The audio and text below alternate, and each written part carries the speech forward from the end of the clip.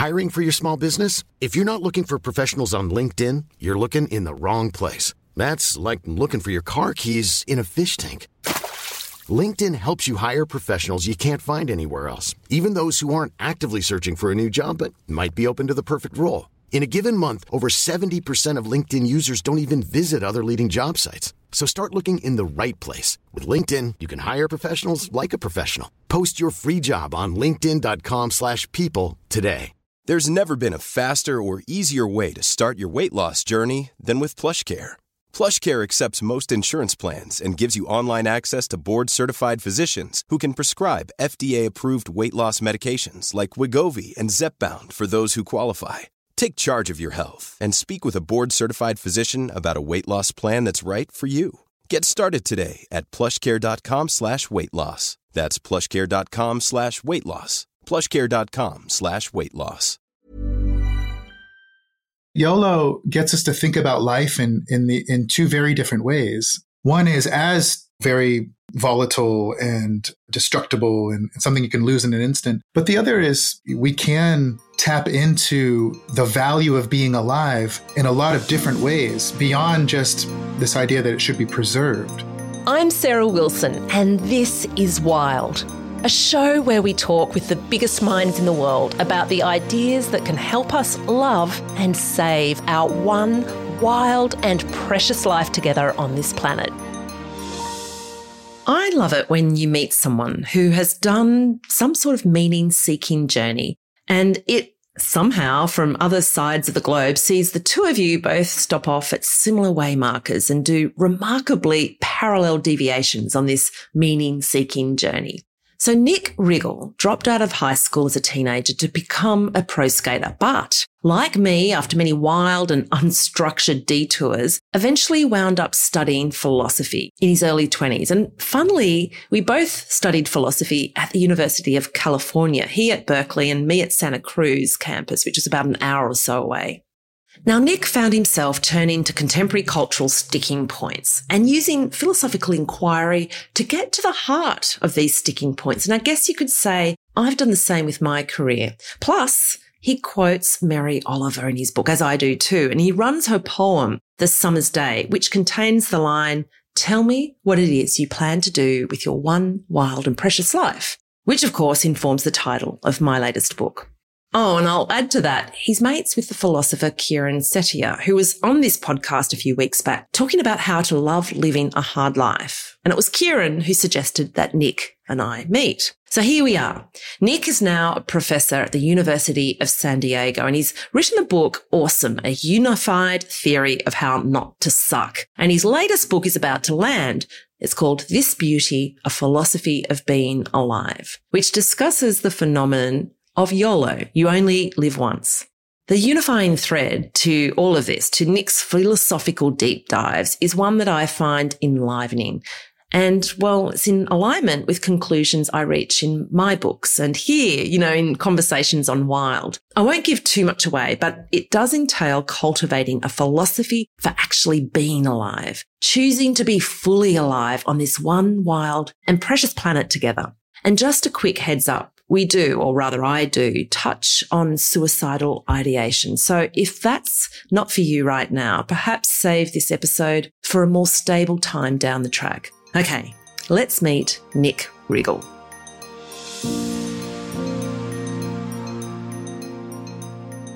All right, Nick, why don't we kick off here? You have ambitiously, as per the title of one of your books, got a unified philosophical theory of awesome as a moral virtue for our era. I wonder if you can tell us, what is awesomeness? What is awesome? And there's a number of features that need to be in place, right, before we can cry out, that's awesome, or you're awesome, according to your theory.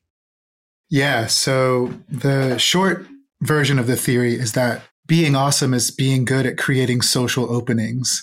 So that's a technical term, obviously. So the technical term means a social opening is created when there's an opportunity for two people to connect over the individuals they are. And that's like as opposed to connecting over just the social roles that we inhabit, the professionalism that we embody, or things like that. So these generic personal features that a lot of us tend to embody and act from.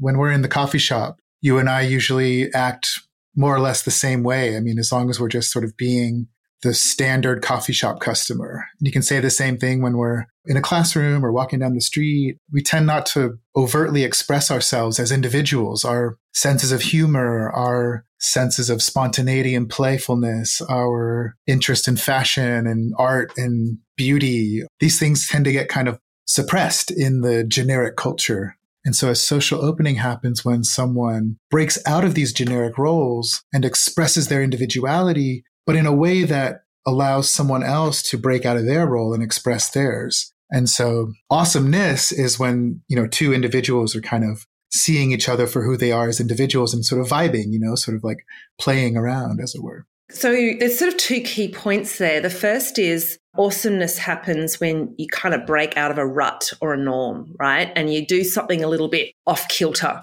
and so maybe at the coffee shop, the example would be instead of just going up and ordering your coffee, you kind of make a joke with the barista that breaks through some kind of protocol. It might be even a little bit naughty or a bit cheeky and it gets a bit of a laugh.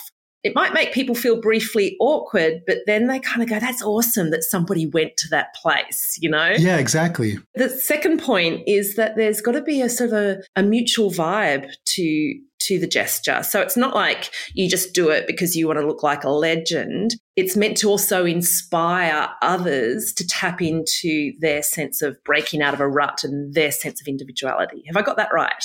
You nailed it. Yeah, that's exactly right. Yeah, it's important that the way that you express your individuality, even if you have a kind of weird or strange personality, that it be expressed in a sort of inviting way. And that can be really hard to do. I mean, I think that that's part of what makes being awesome so amazing in some ways when people are really good at being awesome is that they can kind of read the room so well and see what people would be open to, what kinds of social openings people would be willing to take up. Yeah, but I think anyone can probably be awesome because I think even when we recognize that someone's busted out of their comfort zone, they've gone to the edge, but they're deeply awkward, or even if they've got it kind of awkwardly wrong, like they haven't read the room, we can also applaud that as awesome, can't we? TikTok and so on is full of awesomeness. And often it'll be when somebody's really made a monumental stuff up, but they've done it anyway.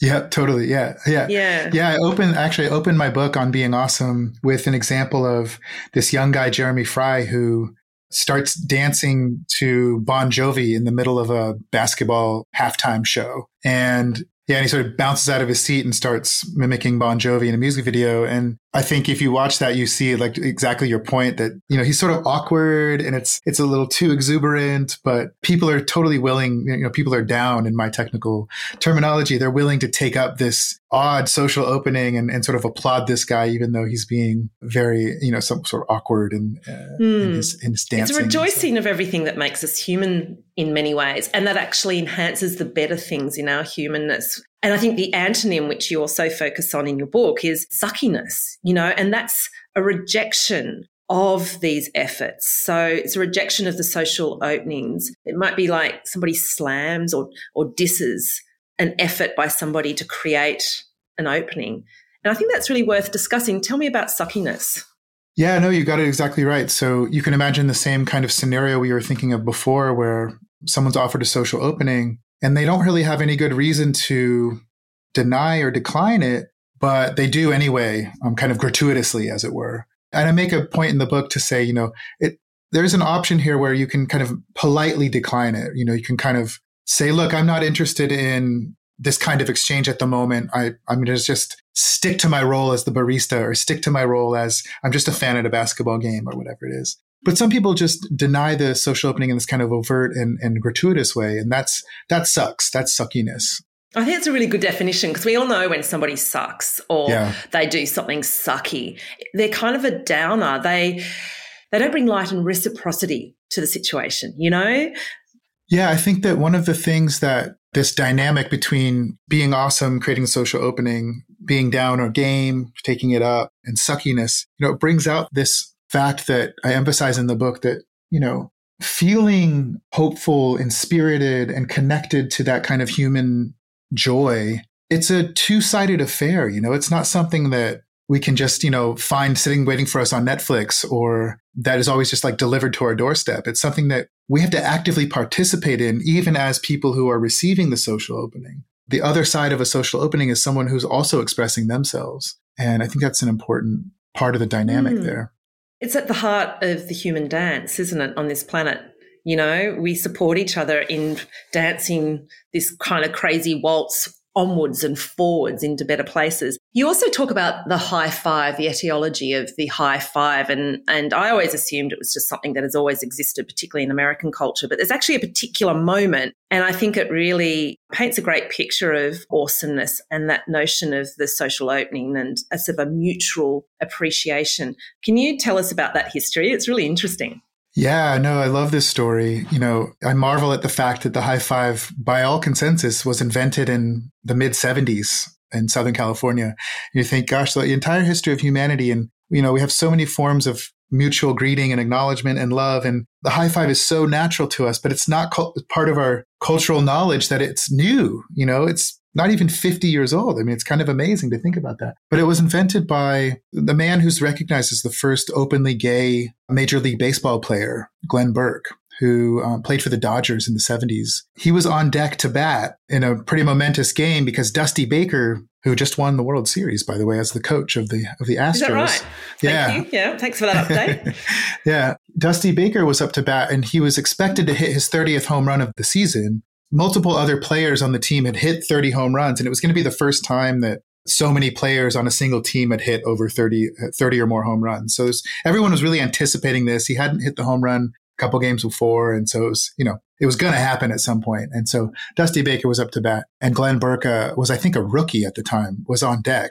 Dusty Baker goes up and cracks a home run, and he comes around to home, and he notices that Glenn Burke is standing there with his hand waved in the air, and Dusty Baker sort of extended backwards, right? Kind of extended back. It looks like he's really going for like a very extremely exuberant high five. And Dusty Baker is, famously says, I saw him standing there with his hand up, and I could tell he just wanted me to reach up and like slap his hand. So I did it.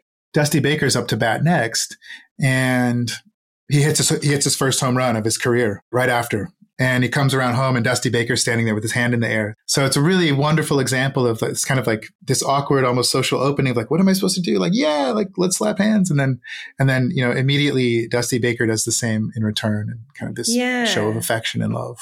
And it's awesomeness. It's the kind of recognition, this is a moment of awesomeness. And I think you say in your book, it's not the mutual appreciation of achievement, but the feeling we get upon the achievement of mutual appreciation, and I love that. I like that sort of turn of phrase.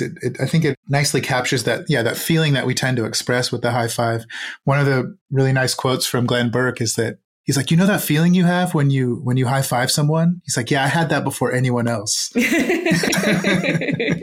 Which is not really the beauty of awesome. It doesn't really, because awesome is about being there in that mutual appreciation. Yeah, totally. I think that's really the thing about the particularity. If we do the deep dive, and that's what you do with these words that are popular in the zeitgeist, you do that kind of Socratic deep dive in where you go, well, what do you mean by awesome? And what's the feeling? And is it mutual or is it internal? That really gets to the heart of what philosophy has always been about. You drill. Exactly. Yeah. No, I really appreciate that point. I mean, I self-consciously wrote this in the spirit of Socratic inquiry. When you read the old dialogues, I mean, you see that Plato's dialogues, you see that he's doing the same thing. He's like, well, what's piety? You think you know what it is, but like, what is it? What's wisdom? What's virtue? Everyone's running around acting like they know these things, but like, let's actually think about what they are in their essence. And I think, I tried to do the same thing with awesome, because I thought, it's kind of strange that we use this word to talk about so many things of value that we really love. And there's a way of kind of dismissing it as superficial. You don't mean anything by awesome other than yay, or it's good, or it's just a kind of fatty way of talking about things you like. Yeah.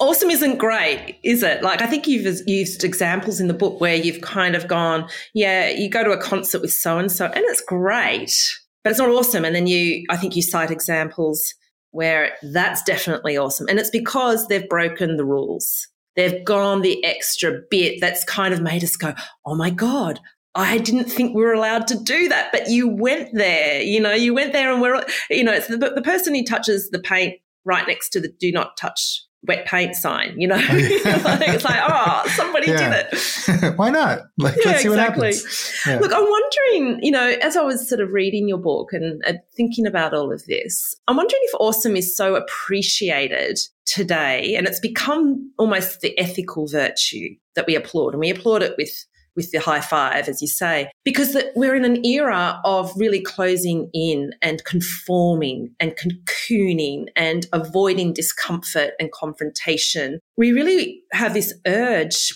deep within us, at our visceral core, to grasp out to and to celebrate anyone who does go the other way. And examples, unfortunately, are rare, but when they happen, they're so memorable and we rejoice and it brings a smile, Is that why awesome has become such a term, such a powerful term? Yeah. So I speculate about this in the book. I think it's one of the later chapters. It's hard to have a definitive answer. I think some of this depends on deep sociological questions that I don't really have the expertise to answer. But I think, as you know, in some of your work, there's a kind of epidemic of loneliness. And we've seen the trends over the last 50, 60 years increasingly. It's disturbing. And at the same time that we see these trends of increasing loneliness, we notice that the sort of culture of awesomeness is flourishing. I mean, Glenn Burke, the high five was invented in the mid-70s. I mean, this idea that as a culture, the sort of West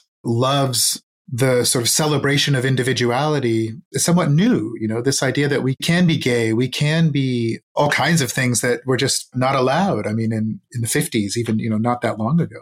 So I think with the emergence of individuality as something that's celebrated, you have your really weird sense of humor, you have your really idiosyncratic tastes. One person's into camp, the other's into Norwegian death metal, the other's into children's books. We can be kind of all over the place in our individualities. And we want to express those and make those known and explore them with each other. But at the same time, there's a danger there of kind of losing connection with other people because, you might be just too individual or too weird or too odd. You're alienating to other people and it drags it away from that social opening aspect of the definition of awe and awesome. Exactly. Yeah. And so I think of awesomeness as celebrated these days because it allows us to create community over our individualities. So it takes that thread away, but also allows us to find forms of community that don't bulldoze individuality. I think in the 50s, as it were, there's a sense that to have community, you have to be the same as everyone else. When that all got blown up, we had broadly culturally trouble replacing those maybe pernicious notions of community with ones that are more celebratory of human diversity and flourishing. And so I think awesomeness kind of strikes that balance between alienated individuality and conformist community. I think as humans, we've always tried to find that sweet spot, and at times the pendulum swings too far to individualism, which is certainly where the pendulum is at the moment. And then it will also swing too far to the collective and to authoritarian mindsets. In some ways, awesome is the word that sums up the current dance to try to find that sweet spot in the human experience. For people listening, they might be wondering how they can inject their own lives with a bit more awesomeness. Like, how can you cultivate more awesomeness? Can you? What are some things people could do just to kind of experiment with this? I find this question to be so hard because it's part of the theory that people are just really different. Some people are really introverted, some are really extroverted, and you can be awesome in both ways. It's just, it takes different skills and different attunements to the world. Well, how do you do awesome? My favorite thing these days currently, although there's a big caveat here, but I have a newborn and a toddler. So my awesomeness is very much focused on their individualities and try to find, toddler social openings, which, by the way, he creates as many for me as I do for him. I mean, it's a very nice situation, but hard to generalize from that one. But in my sort of adult life, my favorite thing is cooking. So that's sort of the focus of a lot of my attempted awesomeness these days is creating really fun meals for friends and inviting them over and having awesome dinner parties. You apply almost a similar approach in your latest book, which I think is about to come out here in Australia, and it's called This Beauty, A Philosophy of Being Alive. I mean, that's an ambitious title, but hey, I do ambitious titles too. Why not, hey? Once again, you're looking at a word and, sort of that's ubiquitous in pop lexicon, and you do another Socratic deep dive. And this time it sort of started from your fascination with the idea of YOLO, which I think, have I got this right? Like it first bubbled to the surface when Drake used the term. I think he's since regretted and apologised for bringing it to popular culture. It led you to a question, and the question that I think plagues all of our existence. Could you maybe just tell us what that question is? Yeah, so the book starts out with this question that I've had on my mind for a big part of my life, which no one consented to their existence. So we find ourselves in this world at this time with this body, with among these people and these conditions that are fraught, as I think you emphasize in a lot of your work. There's a lot of problems in the world. And even if there weren't all these problems in the world, we would face just problems in ourselves. I mean, in our own bodies and our own social lives. And life is hard. And, to use Kiran Setya's phrase, there's a question about, we didn't choose this life. It's really difficult. Why should we value this thing that we didn't choose? If someone just gives you something that you didn't ask for, and even if it's really valuable, I mean, you don't have to value it. There's no imperative there. Even if it's the keys to a Ferrari. I mean, it's, Ferraris are cool, but they're also really expensive to keep and kind of uncomfortable to ride in. And, they garner way too much attention. And we're just these fleshy bodies on this troubled planet. I mean, and yet, we're told that we should value our lives. You only live once, embrace life. And it's kind of like, but why? Right. And that's the question, Yeah. What's the point? I mean, it's the existentialists focused on the absurdity of our existence. And then there's been people who have counted or actually created a figure, a number as to the chances of us being on this planet. I think it's like we've got a 1 in 400 trillion chance of having been born. So why do we think we're so bloody special? I mean, or does that make us special? Because the chances of us being here were so remote, we must be damn special to have arrived here. So yeah, it's taken different philosophical forms, hasn't it? Yeah, exactly.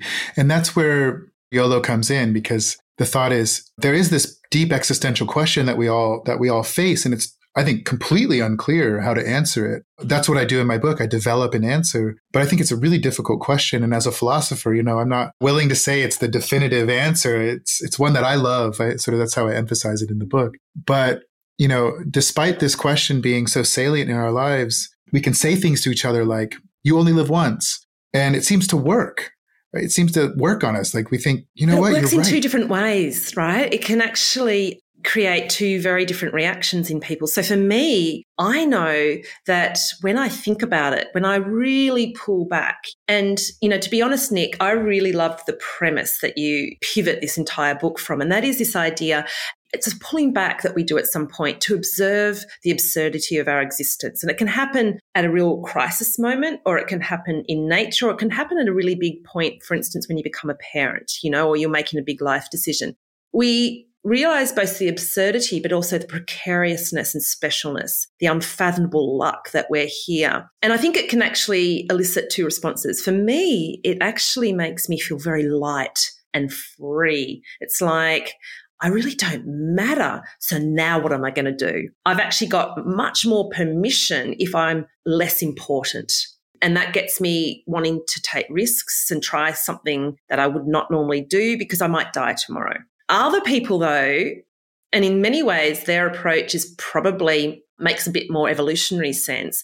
A lot of people go, oh, holy shit, I only get one allotted 85 years on this planet. I'm going to grip harder. I'm going to become more conservative in my thinking and my behavior because I don't want to die. I don't want to waste this opportunity. It's kind of there's two approaches, isn't there? And I'm sure since you've been investigating this, you've come across both people. So what is philosophically at the heart of what YOLO is trying to touch on? Yeah, no, just to affirm your thought there, I mean, the preservationist is sort of the foil in my book. They're the person who has that second reaction that you talk about. And it's like, but how can we justify YOLO in the face of the preservationist's response, which is to say, I only have one. I'm not going to do anything. I'm going to stay inside. I'm going to be risk averse.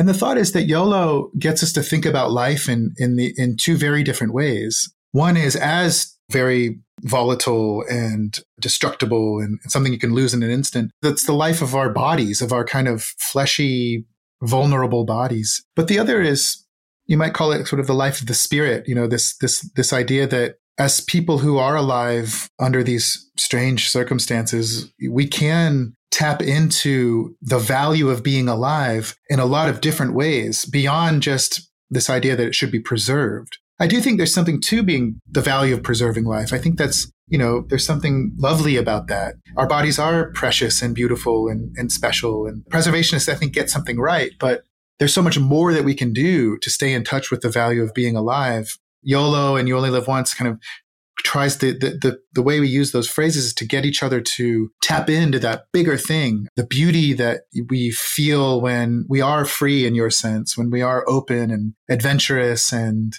maybe even, more willing to take risks with ourselves, with each other, stuff like that. So.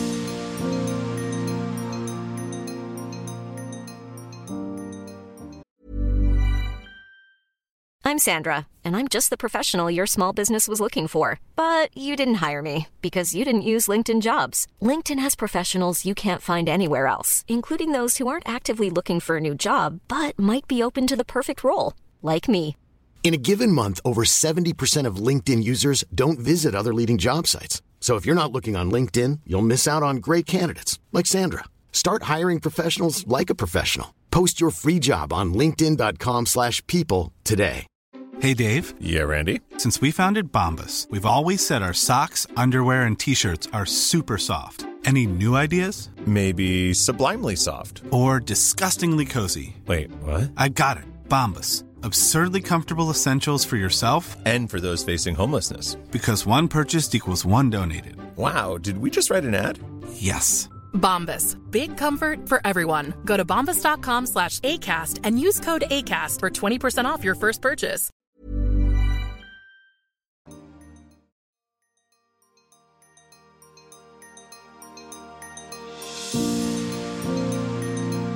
It points us to that more spiritual, expansive take on our existence, as opposed to just our material, bulky form.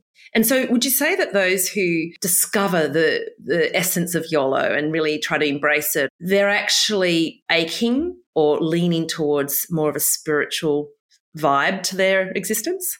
Yeah, I wonder. I mean, I think that can definitely be part of it. I wouldn't say everyone is like that, because I think that, I don't know, there's a lot of people who embrace the sort of you only live once spirit. I don't think they're so much aching as maybe just really into thrills and really into, that kind of freedom that you talked about. They just need to tap into that a lot.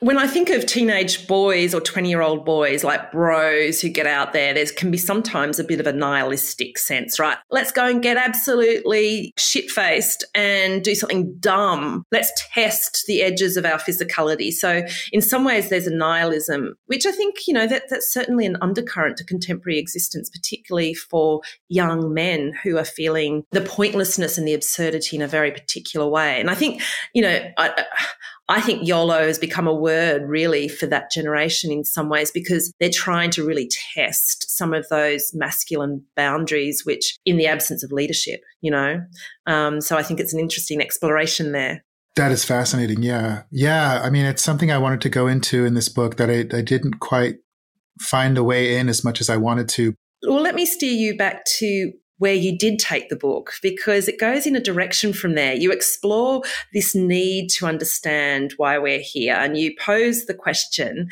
and it strikes me that you went off in a number of different tangents to try to kind of answer it, but you arrive at a singular word, don't you, in the end? It's on the cover of your book.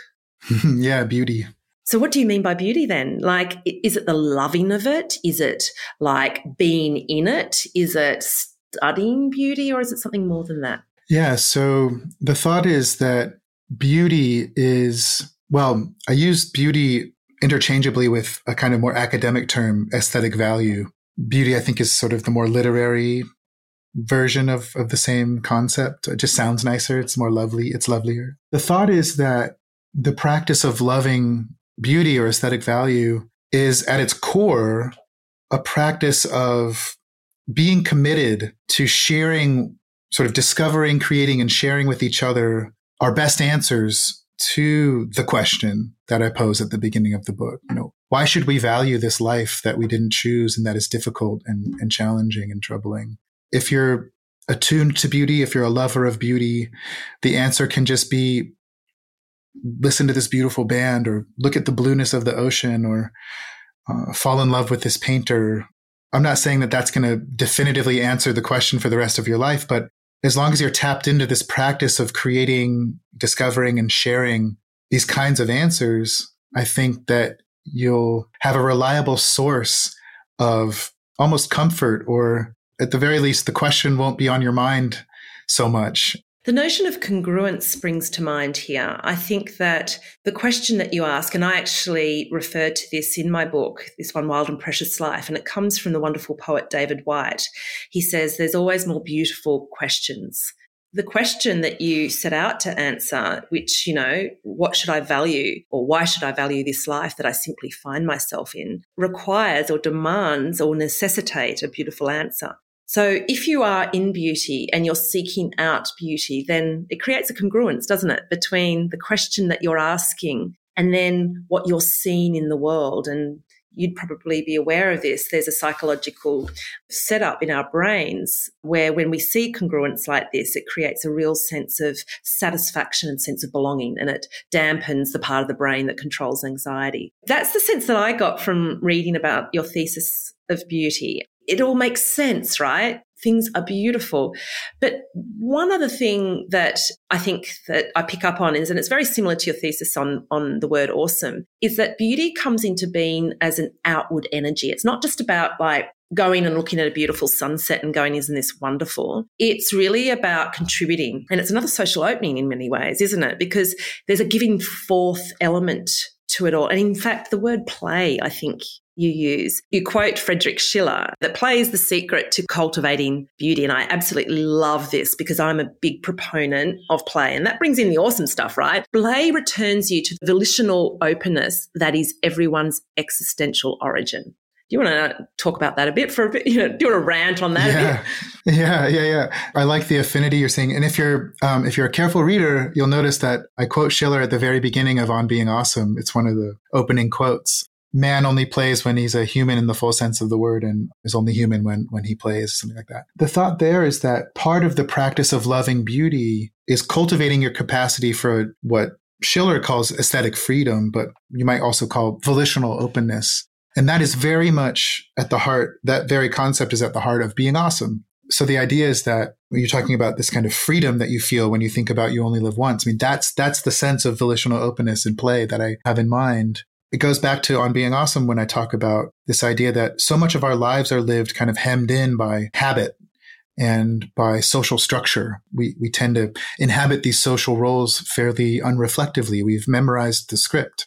But as a result, we aren't being volitionally open. We're being free in the sense of being autonomous. We're giving the law to ourselves, autonomos. We're controlling our lives in these reflective and conscious ways.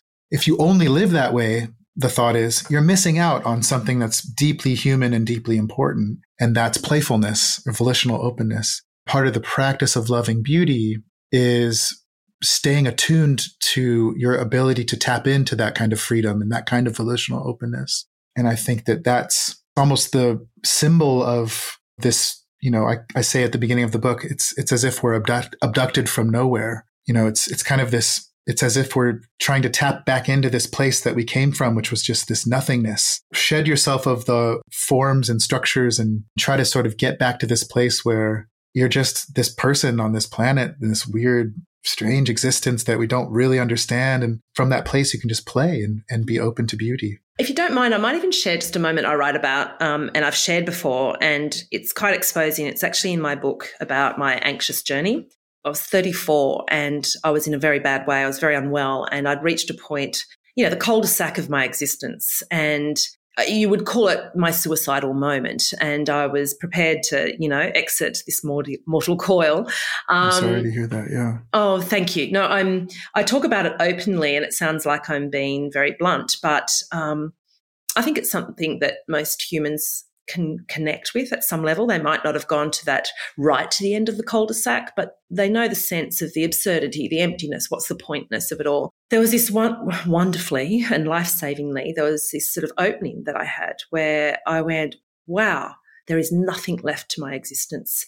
I'm literally suspended in an abyss and nothing to hold on to. No further avenues for me to explore to get myself out of this mess. And in that moment, I felt the freedom, the lightness, the sense that, well, I could either exit or there's another option left, and it's an incredible option, and that is to do life on my own terms with just the clothes on my back and no expectations, and let's play and see what happens. I think there's a number of different people who've had that experience. I know Eckhart Tolle had that moment of just absolute nothingness, and from there he was able to venture forth with this incredible freedom. I certainly haven't met, or arrived at his level of oneness and connection. I keep reverting back, to the norms, which then demands that I've got to keep playing, I've got to keep playing with awesomeness to be able to subvert that stuckness again. But I feel that the playfulness is something that we don't talk about enough. And I really love that is really the antidote, isn't it, to despair, is to play in the absurdity of it all. I think so. I think having a healthy sense of playfulness and its connection to aesthetic value, knowing that the source of it is beauty, or at least a great source of it is, and the things that we create for each other to play over and play with, whether that's beautiful concert or an incredible art show or just, clothes that make you go, whoa, like those are beautiful. Or, nature, I think nature is a great source of this, the way that we create hiking trails for each other to sort of walk around and see the natural world in a kind of safe way and emphasize the beauty of the natural world. Yeah, and the common thread to all of those things is that they're expressions, they're generous expressions. Nature and beautiful things in nature are generous expressions. It takes a lot of energy to produce a flower, right? And it's a generosity. And I think art is another one of those things. Art makes no sense other than it's a generous outpouring of mutual invitation. Like, come on, guys, let's do the dance. Yeah. I know you're a philosopher, Nick, and so you don't like venturing too far into the self-help or, 12 things you can do kind of list.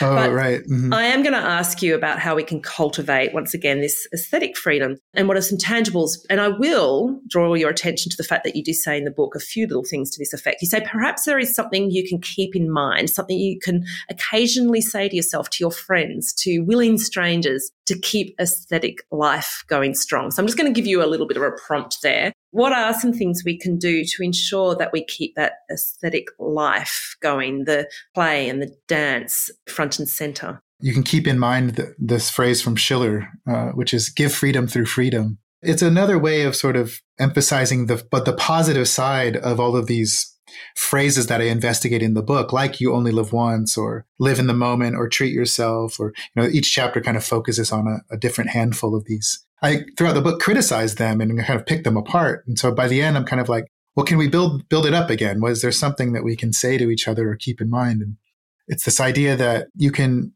try to keep your capacity for play and volitional openness and individuality, to try to keep that in mind. And, well, how do you do that? Well, I think there's a lot of different ways. And different people in different parts of their lives will find different ways to it. But, for me right now, it's not being checked out when it comes to playing with my toddler and thinking of wonderful ways that we can play together and that he can learn and grow. And so we make pancakes on the weekend, or we build castles, or he's got some of my genes. I used to be a professional skater, and he's he's 2 now, but even at 18 months, he was just like amazing on his scooter. It's really fun to watch. And so I bought him a ramp, and he's learning that. And that kind of, I guess the parent version of it is what I'm engaged in a lot these days. But for different people, they're going to have their own, whether it's making sure that you're going to concerts or, supporting artists or cultivating your own artistic life, learning new recipes or inventing recipes. Or one of the things I emphasize in the theory of beauty that I develop in the book is that imitation is really a central part of this practice of staying in touch with beauty. So we see this all the time. I mean, if you just nod your head to the beat, you're imitating the beat with your head. But if you see someone walking down the street in a beautiful dress, you think, I have to wear that dress, or I want that. And I think that one of the things that people can do is be intentional about those moments of imitation, those moments where you're like, whoa, that's the thing I want. Whether it's like, you tasted a beautiful dish at a restaurant and you want to try to make it at home for your friends, or you see that person wearing an outfit walking down the street and want to recreate that at home. I think it's a nice way to just kind of, as a baseline, you're kind of tuned into aesthetic value, noticing those moments of inspiration. I think Schiller also says this, let there be beauty. And he almost says it as an imperative, right? Like as a moral imperative, let there be beauty, as a way of choosing, each twist and turn in your life. Yeah. I think that's a beautiful call to action. Yeah, let there be beauty. Actually, could you repeat that quote from Schiller that you mentioned earlier about, what was it? Cultivate your own freedom to encourage it in others. I'm paraphrasing. What is it again? Yeah, give freedom through freedom. Freiheit zu geben durch Freiheit. So I like it because with the other ones, let beauty exist or let humanity exist. Those are kind of like lettings, like let something, allow this thing to happen. Whereas give freedom through freedom is an offering, right? It's a give this. That is, give freedom to other people through your own aesthetic freedom. Because his thought is, when you're tapped into beauty, when you find this ways of playing in response to beauty, you are thereby embodying your full humanity. He thinks that you're being your best self, as it were, when you're able to do this. And the way I read Schiller is that when you're being your best self, as it were, other people can see that in you, and they see that as beauty. If they see you as beautiful, then, well, they're tapped into beauty by seeing your beauty. So thereby they're free. They're playing as well. So just by being your beautiful self, you can put that freedom into the world and offer it to other people. So the dance moves forward and humanity expands in better directions. Exactly. Yeah, no, I get it. There's a question that I do ask, generally the philosophers, if they're on my podcast at the end of the podcast. And it comes from an Eric Fromm sentiment where he asks the question, what is left if we were to lose it all? So in the final wash-up, what matters essentially is what he's asking. And I pick up from your books and your inquiry that there's, this kind of thread that what makes life worth living, what we value is this mutual egging on of each other, of sort of prompting each other through our own best behavior and drawing out the expansiveness, the potential expansiveness in others. Would that be what you would say counts the most in the final wash-up? That's where I'm at right now. Yeah. And I just had a little test of my own to see whether I really do believe this. I had a cancer scare and I'm 2 weeks out of a surgery that removed a plum-sized growth in my throat. Happily, it wasn't cancer. It wasn't lymphoma. So I just learned that not too long ago after the pathology report was in last week.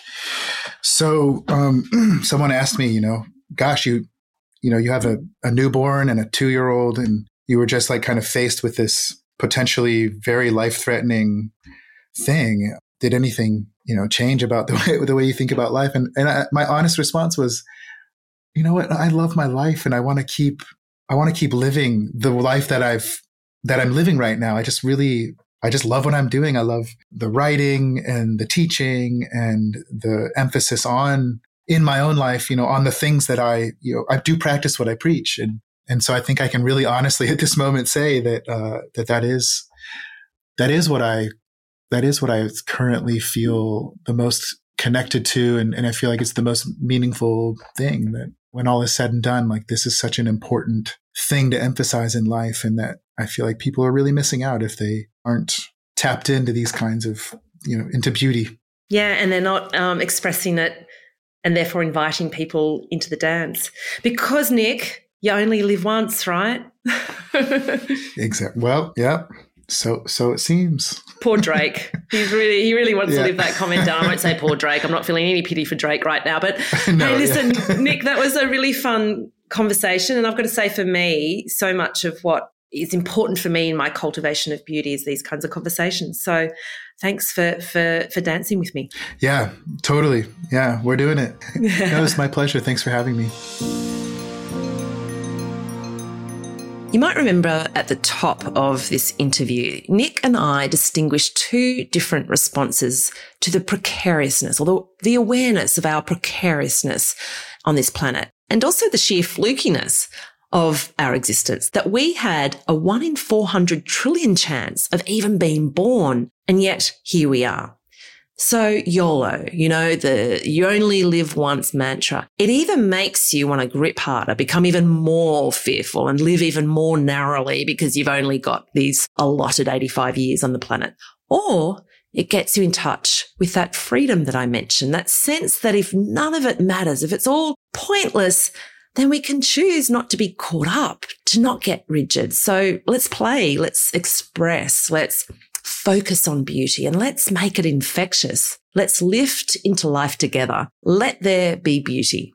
I think this episode should probably exist as something of an invitation to be more awesome in our own lives, which is to say, be the person, to quote Fred Schiller, who gives freedom through freedom. I love that quote. Now, I know Nick was a bit reluctant to give tips on exactly how to do this. I think it's a philosopher thing, but I'm happy to. I think it's about reaching out to the barista and, break out of the drudgery, the rut of going through the motions of ordering and paying, perhaps asking what they're reading at the moment or what podcast they're listening to. It might be asking real probing questions at parties or answering the banal, how are you question with something challenging like the deadly truth. So, it might go, how are you? And you might say, well, I have a lower backache, which I get when I feel lonely or frustrated in a conversation or at a party. Do you ever feel this? It's about highlighting the extraordinary in the ordinary, or maybe turning the ordinary into something extraordinary. Philosophy for me mostly poses more questions than it gives answers. It invites a pivot in our thinking. So I'm going to leave it to you to perhaps continue this conversation that Nick and I had here out there in your real lives. Keep it awesome, find the beauty as always, and share this episode around if you want loved ones in your life to be more engaged in similar conversations. I'll see you next episode.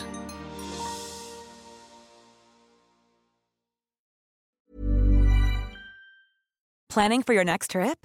Elevate your travel style with Quince. Quince has all the jet-setting essentials you'll want for your next getaway, like European linen, premium luggage options, buttery soft Italian leather bags, and so much more. And is all priced at 50 to 80% less than similar brands. Plus, Quince only works with factories that use safe and ethical manufacturing practices. Pack your bags with high-quality essentials you'll be wearing for vacations to come with Quince. Go to quince.com/pack for free shipping and 365-day returns. Imagine the softest sheets you've ever felt. Now imagine them getting even softer over time. That's what you'll feel with Boll & Branch's organic cotton sheets. In a recent customer survey, 96% replied that Boll & Branch sheets get softer with every wash. Start getting your best night's sleep in these sheets that get softer and softer for years to come. Try their sheets with a 30-night guarantee. Plus, get 15% off your first order at bollandbranch.com. Code BUTTERY. Exclusions apply. See site for details.